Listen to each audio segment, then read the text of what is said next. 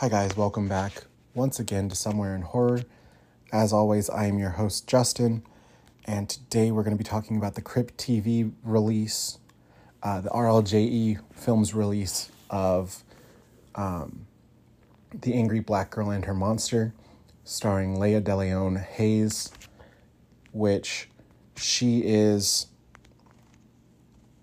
a up-and-coming actress. She has done... she was one of the giants in God of War Ragnarok, also starring Denzel Whitaker, who is most known by me for My Soul to Take. He's been in a few films like No Escape and even Abduction with Taylor Lautner.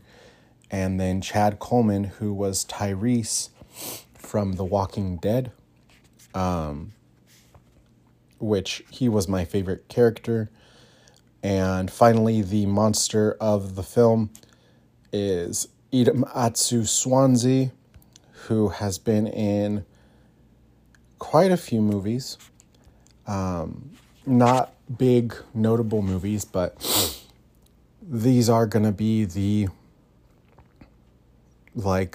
this is probably most of their, big breakthrough films, except for Chad Coleman. And this is going to be one of those films that's I feel like it's going to bring people up and lift people up higher than they currently... I don't know how to explain it. I've had a long week, so bear with me, guys. So with this film, I will be talking about the synopsis, and then I will give you a little bit more in-depth of what this film is about. And finally, I will be telling you my thoughts. So Vicaria is a brilliant teenager who believes death is a disease that can be cured. After the brutal murder of her brother, she embarks on a dangerous journey to bring him back to life. The film starts with Vicaria giving a monologue about how death is a disease, how it took not only her mother, but now her brother, and soon it's going to take her father, because her father is suffering from a drug addiction and extreme grief after the loss of both her mother and his son, Chris. So she immediately is going through it, and she can't accept death as just the only way. She is surrounded constantly by people dying on the streets, whether it be through drugs or whether it be through the gang culture within her neighborhood. It's a very intimate look at just a single neighborhood. There's not really much running around anywhere else. There's one scene where she's at school, and then the only other set piece outside of her neighborhood is an abandoned warehouse where she does all of her science experiments and her tests to try and bring back Chris. She immediately takes his body after he dies and starts beginning her tests. But she is slowly but surely taking all these different people who are dying, and it's only slightly mentioned, and it's never shown what she does with these bodies, but she has been taking bodies for a while, because every time someone dies and she is on the scene, she just grabs them and takes them.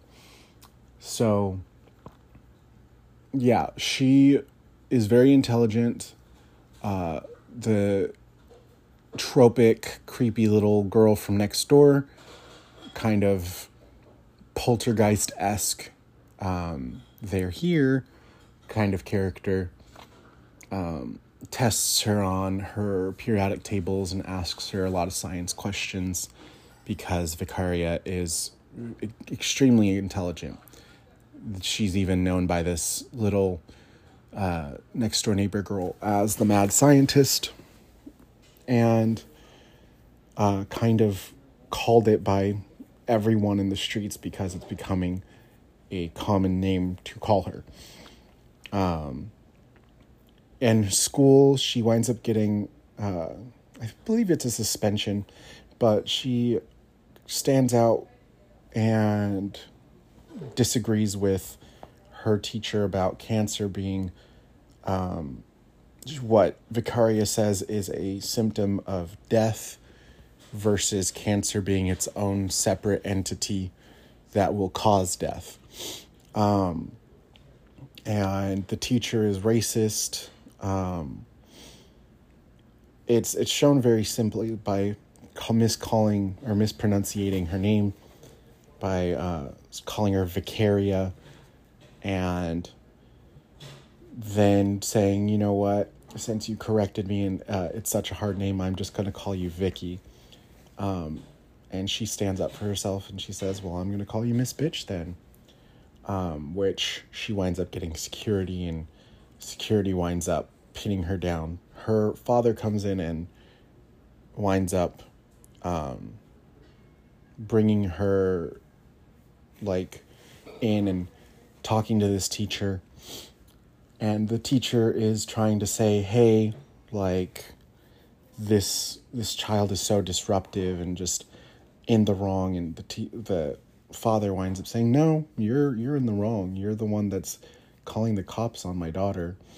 And she even refers to one of the teachers by the wrong name, wrong pronunciation of the name. She calls Miss Padilla, Miss Padilla, which it's a terrible, I hate when people mispronunciate names and don't care to try and fix that about themselves. But the father stands up for her, which is amazing to see. And yeah, she's faced a lot of adversity. So I can get the character being so defiant of death. Now, the monster creation is shown very subtly. It shows her picking apart and putting back her brother in just a couple, one scene, maybe two scenes. Long drawn out, let me pull this out of him and giggle while I'm doing it. Let me put this on him and giggle while I'm doing it. And then she brings them back with her machine that she hooks up to the power, the generator of the neighborhood. And when he comes back, of course, he's confused like normal, but he also winds up being very aggressive. There's multiple times where he almost kills people, and the big starting issue is not that he's alive, but he winds up nearly killing one of the local gang members while she's taking drugs out of the car, and winds up taking them, but he winds up hospitalizing this gangster, and it causes a lot of problems with her. And in the scuffle of it all, he winds up disappearing and not being lost to her. But you see her struggle with having to deal with the gang's leader, who is now well, you owe me by now, you have to start helping me produce drugs and doing your little tests in my science lab. And if my boy dies, I'm going to kill you myself. Which, again, it's not really fully about that. It's more that she put him at risk, and she's not letting her brother get caught. And again, later on in the story, her brother runs into the little girl. The little girl is happy and knows who he is and teaches him how to do, how to speak, and teaches him the alphabet, and is teaching him basically what it is to be human, but only slightly. She's very creepy in this film, the little girl. And yeah, the film goes on very much like Frankenstein does. There's the same kind of misunderstanding of the monster, and the same what winds up being kind of a local witch hunt for this monster, and there is death. The deaths are pretty brutal, because it's not just death by strangulation, it is death by caving guys' heads in. He kills a cop, and it's pretty graphic what they show. And it shows like the cop struggling to breathe as he is dying, because of his injuries. And it all leads up to what you guys think it would. Except I will say the ending of this film is very positive and actually very wholesome. I did not expect to have as strong of feelings as I did going into this movie. I thought, oh, they're going to just make it a gory good time and not, oh, they're going to tell a story about real struggle. Because a lot of Frankenstein movies do that. I love Frankenstein as a story, as a whole. I have a tattoo of him on my arm. I have been in a Frankenstein musical. I was Frankenstein's monster for said musical. I have the collector's edition of the original Universal. I have the remake with Robert De Niro. I love Frankenstein. So this was a pleasant surprise to know that it's not just the modern, oh, because he's a monster, he's just plain old going to be a monster. They actually were loyal to the story and source material, and they gave him emotions that he had struggles with and tried fighting back on, more than the fact that he himself was just, oh, I'm a scary monster and now I want to kill people because I got brought back to life, which tends to be the modern trend. So that was a very pleasant surprise. The story's end is very wholesome, and I felt more than I thought I would. But yeah, the pacing is really fast. I would say it could be a little bit more, it could have been a little bit more positive to add to the story. I understand budget concerns are probably a thing, and I also understand that major cuts happen by the studio, but it wouldn't hurt to add maybe another 10-15 minutes of the monster and or of Vicaria creating the monster. All around, I will say it is worth the watch. I'm not sure if I'd purchase it, but I will watch it several times before I stop watching it, and I will definitely recommend it to people. I will give it a 3.5, mostly because of pacing, and a little bit of like absence of the monster being the major detriments. But overall, it is a fantastic movie, and I do recommend it to anyone who is into Frankenstein. Yeah. So next week, I might be doing a double feature. I still haven't seen it, but I am trying to go to see The Exorcist this week. And then I saw X this week. So I'll talk about those two. And then I'm going through probably doing another double feature next week and talking about VHS 85, as well as probably Pet Sematary. There's a lot of films that just came out this week that are horror, and it's pretty great time to be here.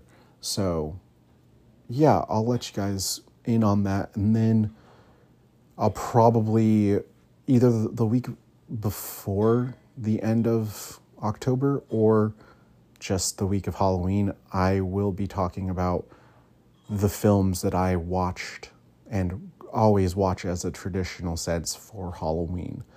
'Cause you know what, like, just because it's not Halloween doesn't mean you can't watch a good scary movie and make it a marathon and still have the same spooky vibes in November as you did in October. So yeah, those are my thoughts on that. Stay tuned. Follow me on somewhere in horror _podcast on Instagram. I have a link tree there, which has my Goodreads, my Letterboxd, and I think the links to my other, to my podcasts. So follow that, and I hope to hear from you guys. Message me, talk to me, respond to my Instagram posts if you want. I am willing and able to listen and to respond to basically anyone, as long as they're not trying to make me buy something. For the most part, I'm saving money. So if you're one of those people, just don't try. But otherwise, if you want me to read something, if you want me to go watch something, I'm mostly game. I will say one thing, though, is anyone that watches The Iceberg is a psychopath. And I'm not trying to go down the horror iceberg. So yeah, that's all I gotta say. I hope you all have a great day. Talk to you all later. And thank you for listening. Bye.